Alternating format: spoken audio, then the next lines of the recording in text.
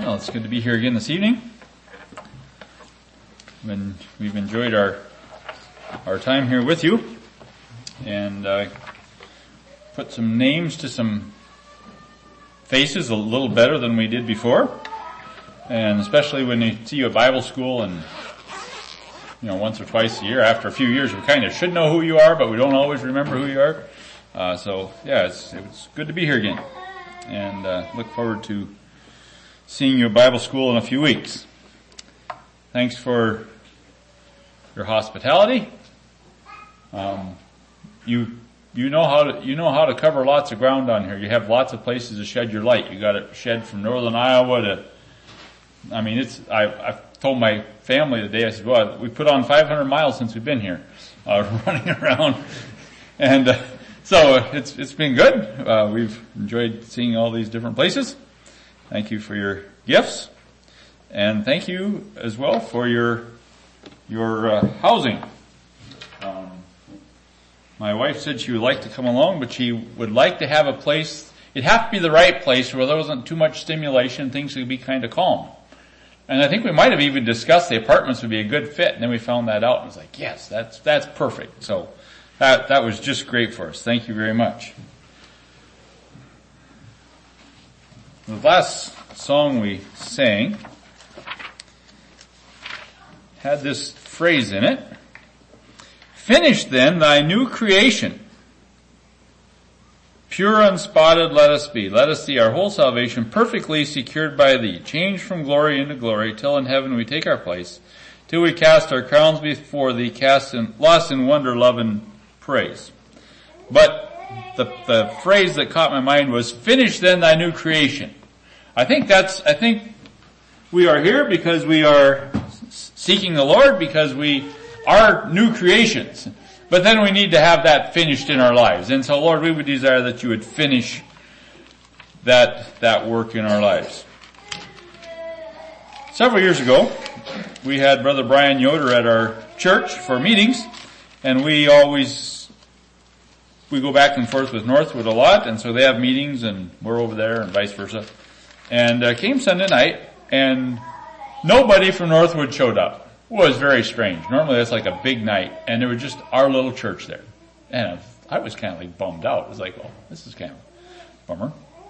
And Ryan preached a message called Encouragement for the Small Church. And it was just what we needed that night. It was perfect.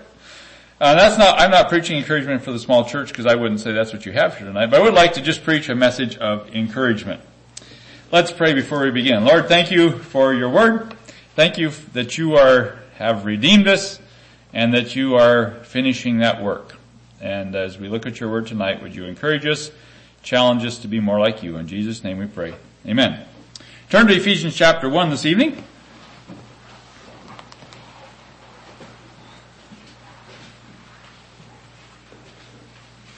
I'm often amazed by Paul's writings, and we're going to look at both Ephesians, then later we'll look at 1 Corinthians as well.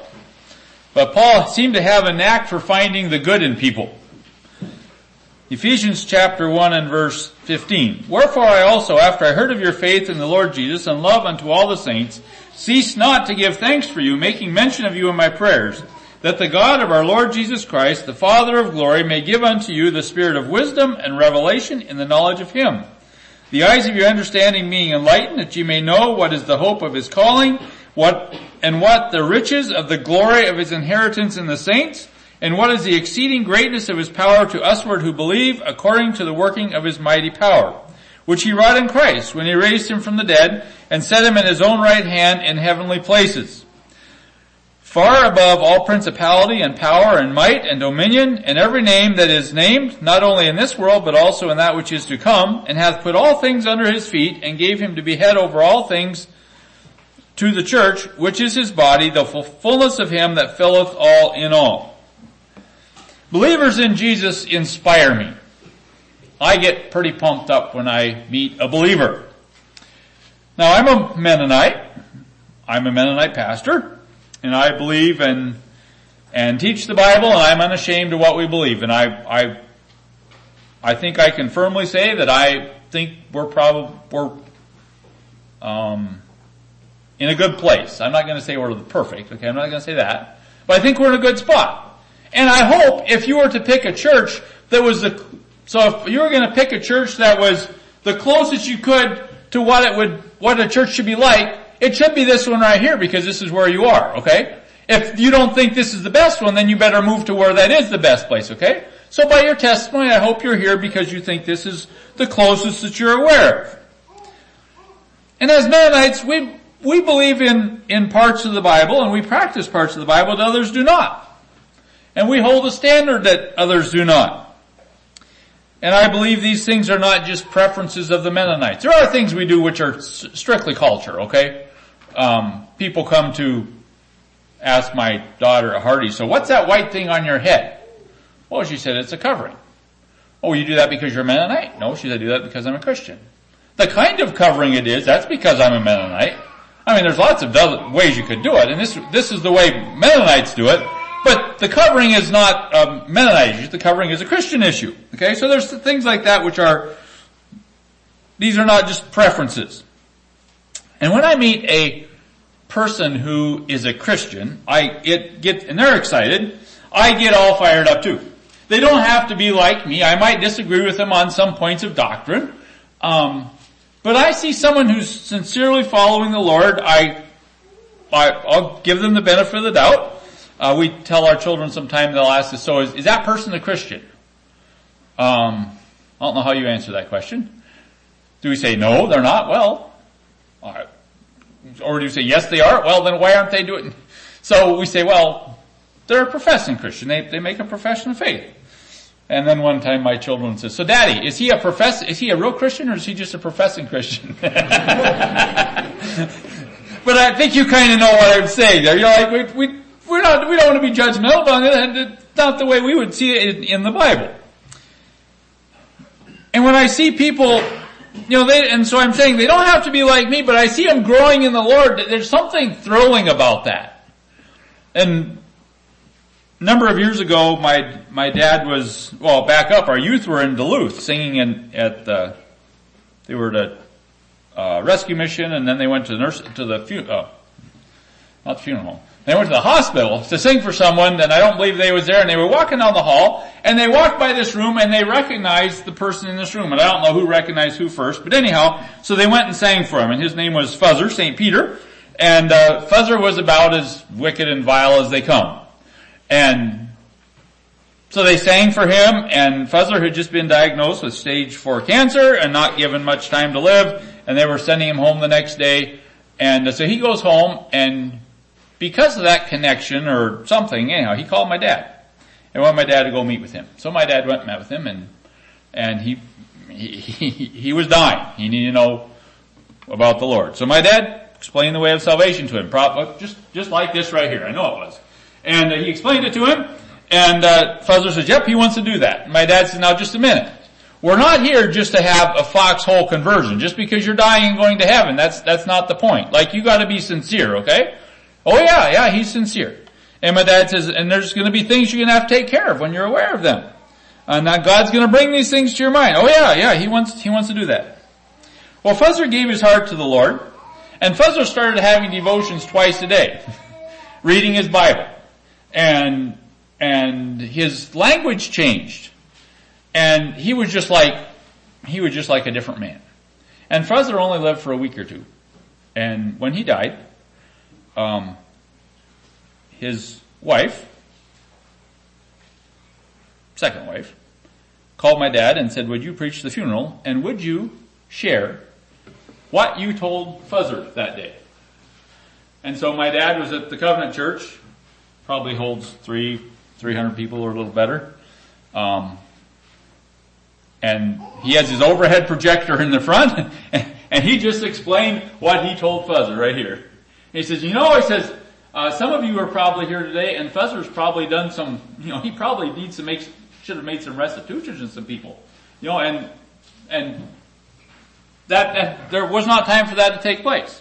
But that's pretty exciting. That's pretty exciting. And I'll admit, he was married the second time. And then a few weeks later, his wife, whatever you want to call her, she calls my dad and she's just sobbing. She said, what we did was so wrong. back when they got together. I don't know how, what all, but there seemed to be a seed, and it was exciting. The thief on the cross, we mentioned him the other night. Isn't that, that's exciting. There's a guy in our town, and he works at the golf course. And they showed up at Northwood one time for meetings, and I was like, well, that's kind of interesting. And they're not like us, okay? They're like pretty high class, okay? She's like a hairdresser, and she's always dolled right to the T's. I mean, it's, anyhow, so I said, so is Tom still working the golf course? Oh no, she said, he gave that up. The Lord took care of that.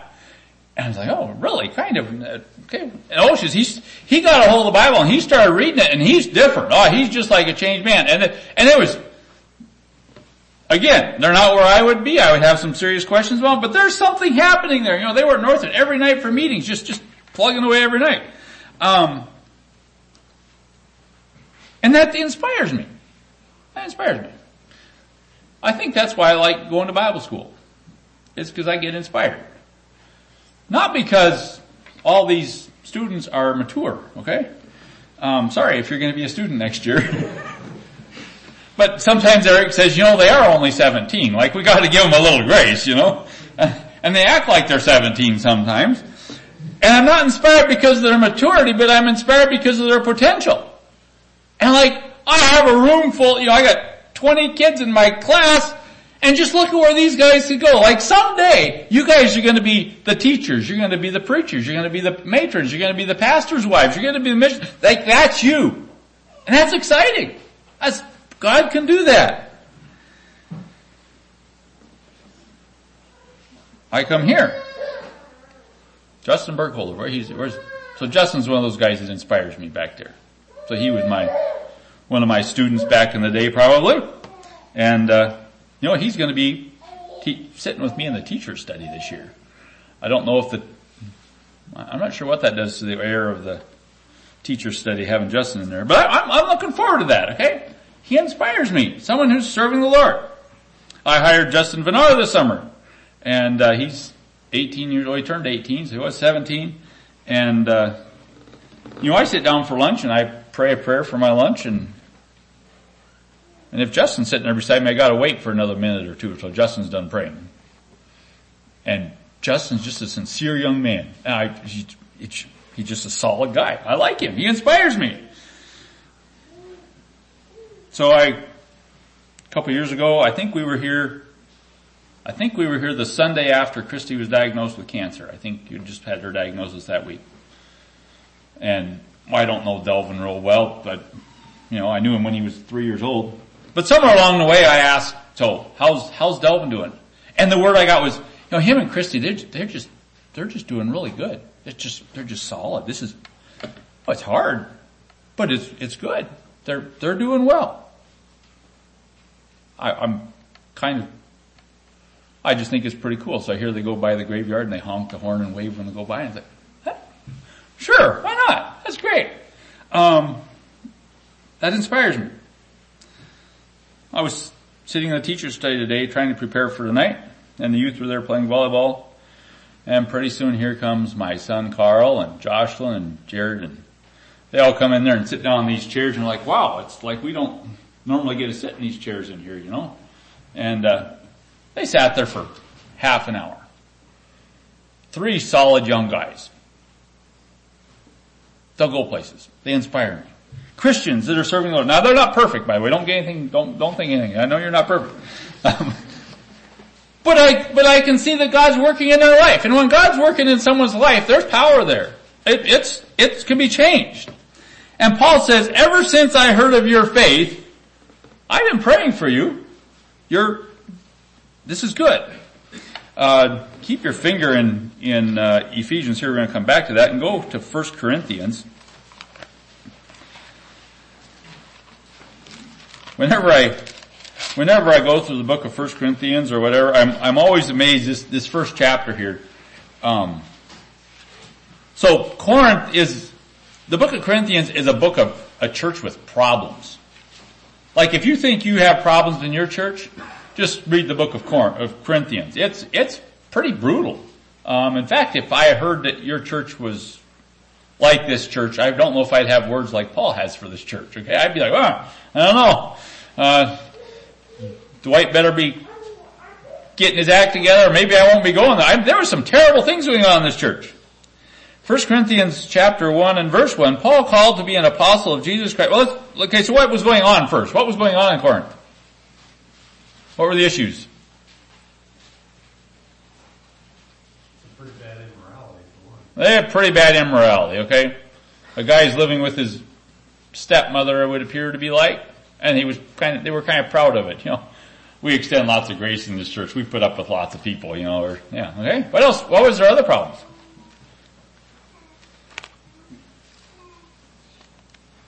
They were fighting over who was the best minister.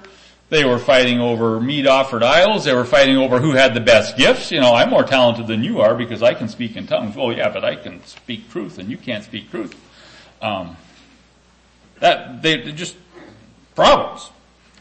Okay, now that's the context, okay? Paul called to be an apostle of Jesus Christ to the will of God, and Sosthenes, our brother, unto the church of God, the church of God, which is in Corinth, to them that are, what? Sanctified. To them that are sanctified in Christ Jesus, called to be saints, with all that in every place call upon the name of Jesus Christ our Lord, both theirs and ours. Grace be unto you and peace from God our Father and from the Lord Jesus Christ. I thank my God always on your behalf for the grace of God which was given you by Jesus Christ, that in everything ye are enriched by him in all utterance and in all knowledge, even as the testimony of Christ was confirmed in you, so that ye come behind in no gift, waiting for the coming of our Lord Jesus Christ. You are enriched in everything. Like you guys, you're learning, you got this all together. You're enriched in utterance and in knowledge, and even the testimony of Jesus Christ is confirmed in you. And you're coming behind no man. Like you're keeping your own here. You're doing just fine. Verse 8, who shall also confirm you unto the end, that ye may be blameless in the day of our Lord Jesus Christ. God is faithful, by whom you were called unto the fellowship of his Son, Jesus Christ our Lord. And the key to that whole passage there, I think, is kind of like when I go to Bible school. It's not that I'm inspired by the maturity, because they're still learning, and that's not a slam if you're 17, okay? So I'm not slamming the 17-year-olds and saying, well, they're just a bunch of immature guys, they should have it together. And I'm not saying that. They're still learning. Remember what we were like when we were 17. I'm not slamming them. But the key here, though, is that God is faithful. That's the exciting part. And that God is faithful, and I know that I may have problems, but I know God is going to be faithful to take care of those problems. You know, Fuzzer has problems. There was no doubt about that Fuzzer had problems that need to be taken care of. But you know what? If he has put his faith in Jesus Christ, God is faithful and will point those things out to him. That's exciting, that God is faithful. So back to Ephesians. If you notice the things he's praying for here, he's praying for, there's some people here who need some help. And as I said before, we have not reached perfection. Okay, we're not there. We're closer to the bottom of the totem pole than the top. And I don't face the same issues I faced before, but I face different issues, and I'm not sure I'm getting them all right. I still struggle. What's the best way to do things? And what does God want me to do here? And they're like bigger issues, I guess I would say. Like for instance, so I struggle with business and church work and family, and like what's the point? How do I do all that? And what's, you know, I mean, like, there's a Baptist minister up there who works 4 days a week and he takes Wednesdays off. He says people really don't appreciate when you tear their bathroom apart Monday and Tuesday and then you take Wednesday off. You know, that they want their bathroom back together again. That's his day off that he takes off. But like what does God want in my life? And I would say I'm searching. I think we all, as men, like Justin was just saying, so how does business fit in his life and what's he supposed to do? Well, you know what? That's just something we got to figure out. Where do we go? And we struggle. There are things we struggle with. Maybe we struggle with something different, but we struggle with things. But we're here because God is faithful, not because we're perfect. Because He continues to draw us. And I need passages like this. This passage here is pretty exciting. You know, I don't know about you, but sometimes I get discouraged. I just see myself as a kind of a failure. Like, oh, that was a real flop. I did a funeral one time and I got all done and I got home and I was like, oh, I completely forgot about this point here. I just felt terrible. We get discouraged and like, this is where I'm supposed to be and God's called me to do that and I'm not doing this but this passage here is inspiring. So verse 16 says, I cease not to give thanks for you and to make mention of my prayers, that the God of our Lord Jesus Christ, the Father of glory, may give unto you the spirit of wisdom and revelation in the knowledge of Him. So how many of you would like to just open up the Bible and just get it? You just understand it, the whole thing, and it's like, wow! Because there's some really cool things there. And we don't. We struggle. We get it, and we have to get a commentary, and we study, and we get this, and like, I don't know if I really understand this verse. But he's praying that the God of our Lord Jesus Christ, this almighty God of heaven, will give me, the spirit of wisdom and revelation in the knowledge of Him. Wouldn't that be really great? Wouldn't that be exciting? I could understand this word. There's so much I don't know. And I sit down and sometimes I just don't get it. And I read through a passage and I don't know what that means. And I love for wisdom like that. And Paul says, I'm praying that for you. That you would have that as a church.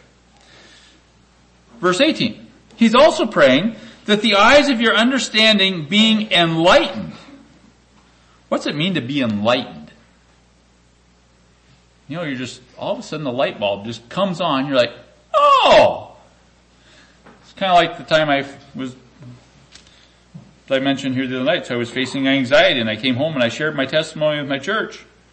And all of a sudden I see this brother over here and there's tears just running down his face and I was just, oh, now I know why when he was sick a few years ago he was just beside himself and we're like, brother, I mean this is literally what we thought. We're like, brother, where's your faith? Like, you know, if you die you go to heaven. Like why are you freaking out? And now it's like, oh, now I know what they mean. I was enlightened. But this is so strange. Like this isn't something, this is like being at a presidential debate and we have Trump and Biden going back and forth and Biden says, well, here's this and this and this and Trump goes, oh, I get it now. I never saw that before, This is like a sea change. This is like, this is a complete turnaround. Being enlightened. In the middle of COVID, we all had our opinions and things that we thought and whatever and I said I was diabolically opposed to myself. I could argue either side of the issue. Should you wear a mask or it wasn't important or whatever. And we're sitting in my folks had a 50th wedding anniversary that summer, and there was a big weekend there. And I kind of tried to stay out of the COVID debate all weekend. I just stayed away from that. Sunday afternoons when we were sitting around, we kind of this discussion got going, and all of a sudden I said, "Hold on a little bit. Hold on. Okay." I'm listening. Keep talking. I think I'm seeing something here. And they kept talking, and all of a sudden I saw the completely different side I had never seen before. I said, okay, I got it. I see where you're at. Okay? We're going to approach this a little differently now. Oh, it was a sea change. It was completely different. That the eyes of your understanding being enlightened. Okay, so I understand the scripture. I know whatever. Psalms 23, Psalms 1, Psalms, I've read this passage, I've memorized it, I know exactly what it means, and all of a sudden God says, here's something new. Oh, my eyes were enlightened. Isn't that exciting? And that's what we need in Christ Jesus, is for our eyes to be enlightened. And not just that the other people who disagree with me would have their eyes enlightened so that they would see the right point, but that I would have my eyes enlightened. That's what we need. We need to see Jesus' perspective of this. What would our lives be like if we could all understand this scripture perfectly? Like, wouldn't church be different if we all came and we all had a perfect understanding of this? It might not be as much fun because we wouldn't have things to learn. But it would be just perfect understanding. And Paul says, you're a church here and this is a church that loses their first love. And he says, I'm praying for you. That you can have your eyes enlightened, that you can be somebody. And we try. I'm not saying we don't try. But we're human and we see through a glass darkly. And we don't get all this stuff. And Paul says, I would like you to know that. And I would like you to know the hope of his calling. The hope of Christ's calling. Like the glory. So Christ is calling us to himself, and I would like you to understand the hope of that. I'd like you to understand how great that is. Can we get that? I don't think we get it. I would like you to know that, Paul says. That's my desire for you. And he would like us to know what the riches of the glory of his inheritance in the saints is. He would like us to know the wealth, the fullness, the abundance of the glory. That's a real mouthful there, okay? He would like you to know the riches of the glory of his inheritance. One of my friends used to work at the lumberyard, and he got hired on at the city. And I talked to him a few months later. I said, so how do you like your new job? He's like, it's wonderful. He says, I still am learning all the benefits that I get. He said it took him a whole year to figure out all the benefits he got. Because he got this here, and then he gets overtime, and then he gets paid vacation, and then he gets paid holidays, and then he gets this here, and then he gets retirement. He said it took him a whole year to figure out all the benefits that he got. And this is way better than that. We have a guy in town, his name is Dennis Wagner. His nickname is Bimbo. Probably one of the richest guys in town. And so I asked the question at church. I said, so what if you were to inherit everything that Bimbo had? So we started listing all the things that Bimbo had. So he has a house on the lake uptown. And if I got the numbers right, so he's probably 70. And this last year or two, he tore off 1,800 square feet and added 3,000. Okay, that was just the addition that he did, besides however big the house was. So you would inherit that. He has a construction business, so he does road construction, he does street construction. He has a crew in Minnesota. He has a whole nother crew in Arizona. They have a crew in North Dakota. You'd inherit all of that. He has a private plane which flies his people back and forth between these sites. He has a ready-mix plant and does pretty good. Well, really, he was the local ripoff until the new plant came to town. He had to drop his prices by $25 a yard. He has a ready-mix plant. He has a logging business, so he can keep his construction employees busy in the wintertime. He has trucks. He has a big office with knowledgeable employees. He has a house in Florida. He has a cabin on the north side of Rainy Lake. He has a hunting cabin, estate, probably bigger than my house, out in the middle of the swamp, plus the things I don't know about. And Lester Schrock says, oh, and you didn't know about this and this and this. Oh yeah, okay. And the inheritance of Jesus Christ, like we have no clue what that is. That's way bigger. This is just man's. So, but what is, and he would like you to know what is the riches of the glory of his inheritance in the saints. So what is that?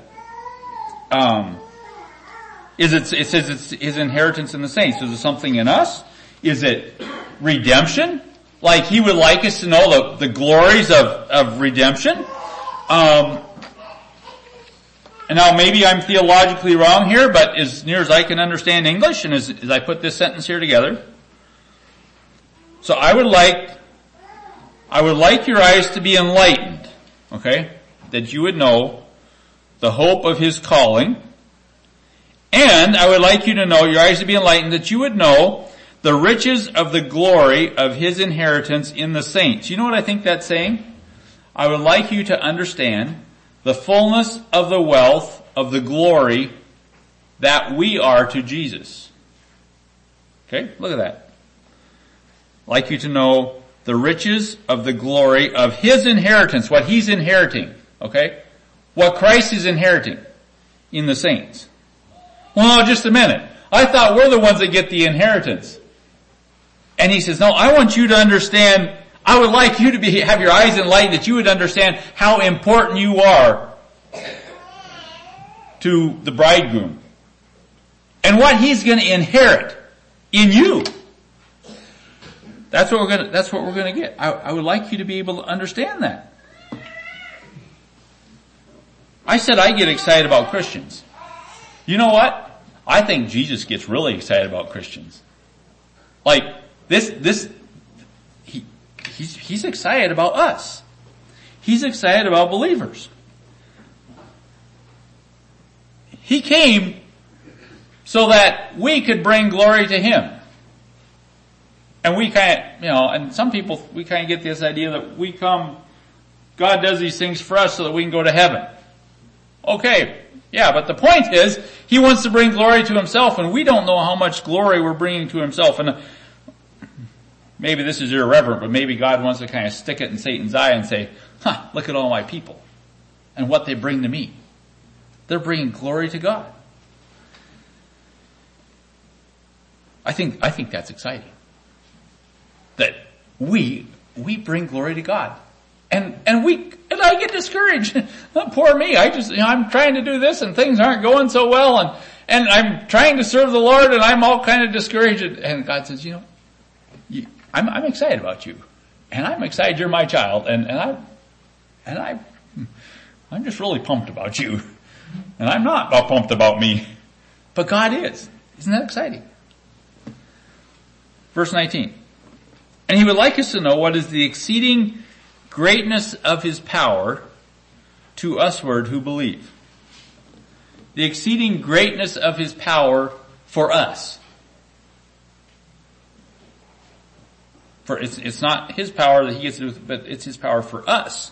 That we can understand what this is for us. And he would like us to understand that. And then the next several verses he goes on and explains what this power is, okay? So this power, this exceeding greatness of his power, that is to usward who believe, is the power, verse 20, which wrought Christ when he raised him from the dead. That's a lot of power. That's a lot of power. And set him at his own right hand in heavenly places, far above all principalities and power and might and dominion, in every name that is named, not only in this world, but also in that which is to come. Like, he took Christ out of the grave where he was dead and he raised him up. He didn't just raise him up, he takes him and he sets him on high above everything that ever is. All the principalities, the powers, the might, like he's it. He's the greatest one that there is. Not only in this world, but in that which is to come. You think he's great now? He's going to be great later. It doesn't stop.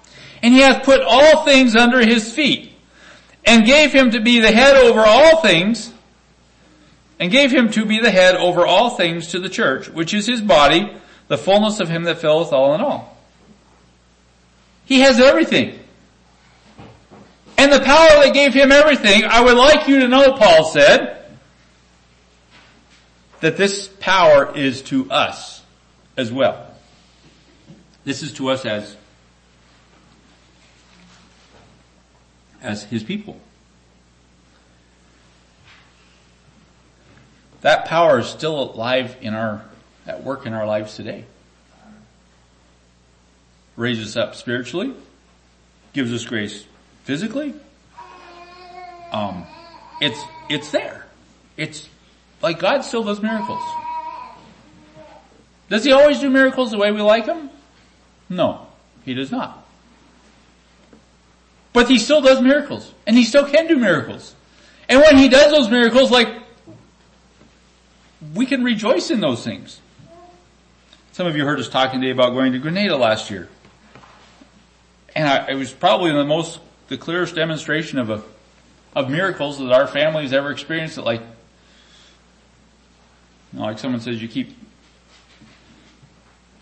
devil kept setting up roadblocks and God just kept knocking them down. And it wasn't like we said, Lord, we go to Grenada, work this out so we can go. Okay, there you go, that's all taken care of, you can go. No, it wasn't that way at all. It was, we weren't gonna go. My daughter says, don't even come. It's just too hard. Finally I said, well, all of a sudden I said, well, if your pastor thinks it's too difficult to get down there, we won't go. And then in the meantime, he heard that we were thinking we might try to come, and he got all excited about, he would like us to come because no one had been there in a year and a half, it'd been a long time. So had a board member, anybody come down there, and they would, if we could get there, they would be happy. I said, well, okay, let's try. My daughter says, I don't know if you can. I said, well, we won't know until we try. So we bought tickets. And then they brought in this testing deal, and you had to test 3 days before you go. Well, except I wasn't going to tell the whole story, but I might as well tell the whole story. So 3 days before we go is on a Saturday. Well, there's no testing in International Falls on a Saturday. We can't get out of here. I said, we're doomed. I guess we'll just have to cancel our trip. Well, then I'm looking online. Well, what do you know? There's a test. You can go to Duluth and test on Saturday. Oh, okay. Well, let's try that. So we go to Duluth. And this was the spit test. You didn't have to have that stick stuck up in your brain, you know. I thought this would be just pretty good. I'll be happy with that. How many of you had to have the stick stuck in your brain? Okay. It's not really fun. Anyhow, so I said, well, this would be great. So, my wife said about 2 days before, I should maybe practice spitting with these little girls we got.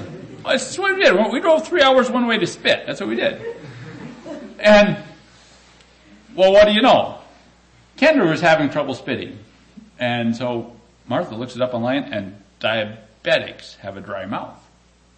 Well, we got to try. So we drive down there, and Carl made this little video. He's like, well, we just drove 3 hours to come spit. So we get down there, and it's amazing how much you can't spit when you're supposed to. And everybody's mouth dries. I'm serious. It was like, this is more work than I thought it was going to be. And we all got done. And there was a couple bubbles in the bottom of Kendra's little test tube. And so this ain't gonna work. So we're all done. Well, now what do I say? Well, and Martha, so she sits down, gets a phone out, and starts playing some videos, and Kendra just kind of keeps scraping the top of her lip. It went on for an hour and 15 minutes. I'm sitting over here leaning against the wall with my eyes closed. The kids thought I was sleeping. I said, oh no, I was praying. But I was sure we were done. This was the end of our trip. And an hour and 15 minutes later, we finally had enough, and we turned them all in. I went home a discouraged man. I said, there was no white-coated lab people in there. It was all people walking around with garbage cans and orange vests on, collecting stuff and cleaning tables, and it looked like should have been garbage cleaners, not medical people. And they said, well, we can send this, we'll call you with the results. And if you're not there, you don't get them. I said, well, I have to have this in email form. Well, it was a complicated deal, and I said, I got church the next day. I said, I don't think we're going. I don't think this test was valid. I don't think it's going to work. Sunday afternoon, about 5 o'clock, we got our first test back. Oh, by the way, so we're going to leave Monday, okay? We're leaving Monday. And so we're all packed. We're going to be gone for 3 weeks or 2 weeks, whatever. So we're all packed. But we don't know if we're going yet. And so about Sunday afternoon, about 5 o'clock, we got our first test. And it was negative. Well, that's the other thing. You have to have 6 negative tests. What if somebody got sick in the meantime after we bought tickets? Or what if somebody had a false positive? You're doomed either way. It doesn't matter. We can't leave someone home because now the rest have been exposed if they were sick. So it had to be perfect. And I got the first one, it was negative, and I looked at that, and I printed it out, and I said, I think this is everything we need. This is right here. And so we go, ding, ding, ding, ding, ding, ding. But we need 6. I don't have mine yet. And then we're checking email, refreshing all the time, and next morning we're gonna leave 9, 10 o'clock or whatever, and I got up, no test. About 8 o'clock, here comes my test. Negative. Oh, cool. So I guess we can leave now. So we leave and we get down to Minneapolis and we get the motel, and now we're waiting on confirmation from Grenada that we can get into Grenada. It took me hours to fill out the forms, and they had to send me this confirmation before I can get on the plane. Nothing. So I called Krista. She says, I'll try to call from down here in the morning. Maybe it'll help if it's a Grenada phone number. She says, you call first. So I called 6 o'clock, got up, called them right away when they opened a date down there, and I says, so I have these forms in there. Would there be a chance I get them in the next couple hours? I was being kind of nice, Well, she says, I can get them in the next few minutes. Ding, ding, ding, ding, ding. They all come popping in. I print them out. It's like, cool. Carl says, he says, wouldn't it be disappointing if we went and we weren't supposed to? Like we don't want to go if God doesn't want us to go. So, but we're going to try. So we tried. And we got to the airport and the guy goes through all of our paperwork and checks it all off and he says, you're good to go. And we're like, oh, praise the Lord. Here we go. So we we fly to Miami that night and we get a motel there and to stay overnight and get to the airport the next morning and you get there and you don't even get to the ticket agent and here's this long line of people, and if you're going to this country or this country, you pick wherever you get there, and then they get up there, and then they pull up your country, and you're going to Grenada, and you have to have a negative PCR test, and you have to have this travel form, and you have to have this, and have to have this, and so they went through all that stuff, and they checked it all off, and we were all good to go. It's like, oh, praise the Lord. We made it. So then we went through there, and we got to the ticket agent, and then he starts going through all that information again. And double checking it all, making sure it's right. And he comes to our tests, and we tested on Saturday because we were going to fly on Tuesday. So it'd be Saturday, it'd be Sunday, Monday, Tuesday. We flew on Tuesday, right, from Minneapolis. Well, now we're in Miami the next day, and this is Wednesday. So now he's sitting there and he's going, and the fourth finger starts going. I'm like, I just stand there calm. Don't say anything. He's sitting there. He said, let me go talk to somebody. And so he turns around, I turn to the family, and I said, pray. We're not through yet. He comes back and he looks at it and he looks at it. And it was like he thought he shouldn't let us go, but he thought maybe we should. And then he said, well, why are you going? I said, well, our daughter's down there and, pretty soon he starts punching in things and getting tickets, printing them out, and takes his orange marker and puts a check on the first ticket. Then he gets out a red marker, very deliberately puts a big check right there beside the orange, very specifically. Goes through all of them very specifically, just marking them out. And I said, so do I need so things were I was feeling a little more relaxed now. I said, do I need my tests here? No, he says, I checked these all off. You're good to go. You can bury those tests or whatever. And I said, well, sir, thank you very much. I said, it's a miracle that we get to go. Like, it's just been a miracle. He's like, you don't know how big of a miracle it is. Well, let me back up. When we're going through that first line, they're checking things off. People on both sides of me are being rejected. And we made it. And they're like, well, you got the wrong test. You got this, and he says, you don't know how big of a miracle this is. He said, your test here, he said, some came in like 3 days, some 4 days. So my test had a different date on it because I came in on Monday morning instead of Sunday. He says, some were 3, some were 4, and he says, but I marked them here and no one has to look at your test again. You take your test and bury those in the bottom of your bag and you're good to go. And we got down there, and then our other question was, so what if we get to the country and then they lock down the country and we're stuck there? Because Krista had been stuck there the summer before.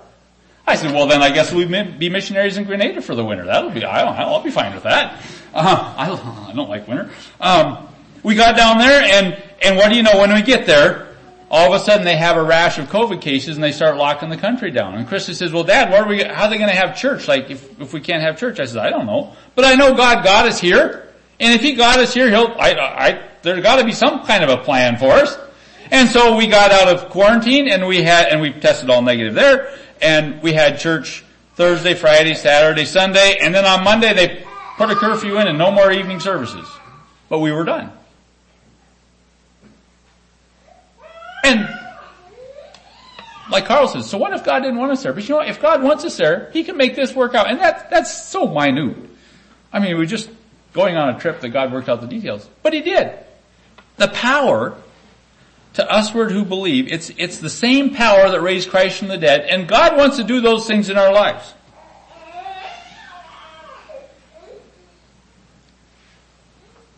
If you read the news from Christian Aid, and I guess when I read the news from Christian Aid, sometimes it looks a little cliche-ish.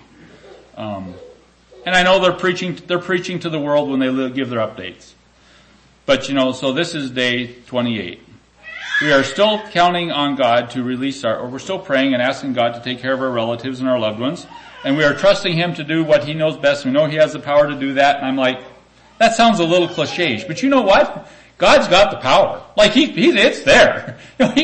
He could go in and just like send a bolt of lightning and boom, they're gone like Peter and Paul and Silas. I mean, it could happen. It's there.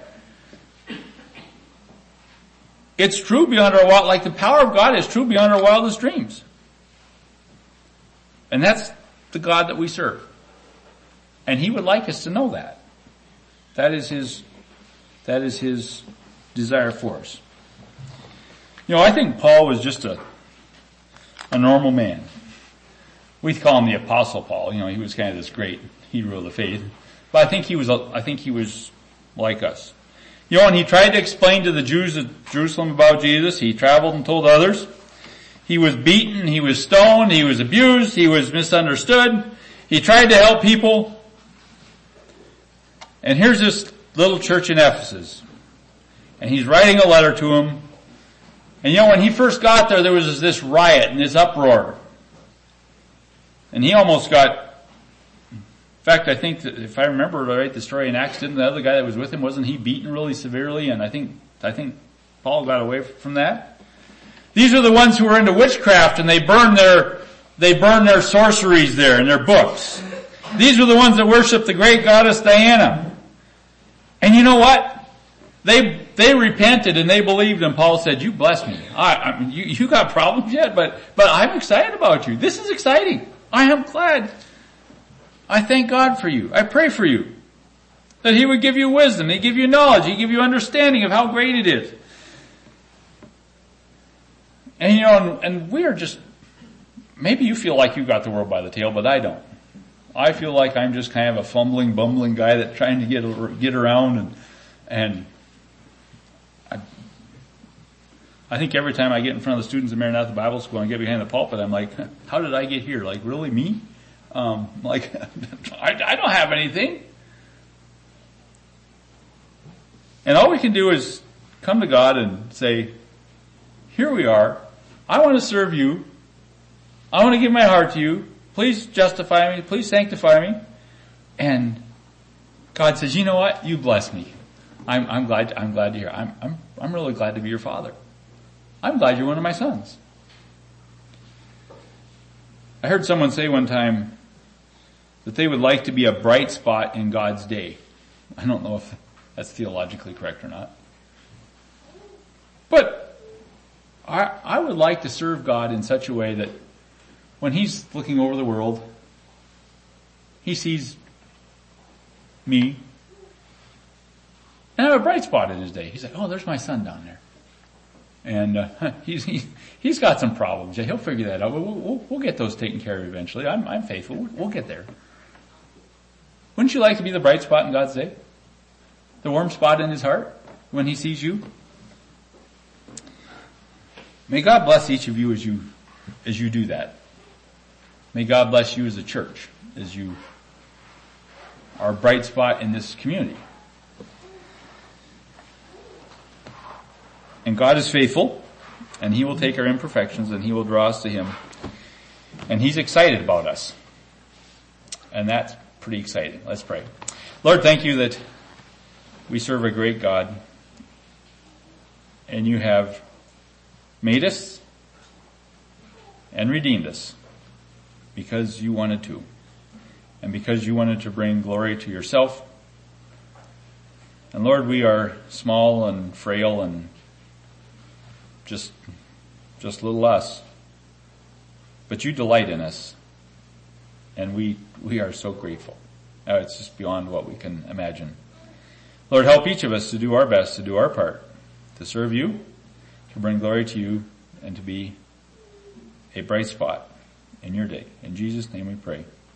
Amen.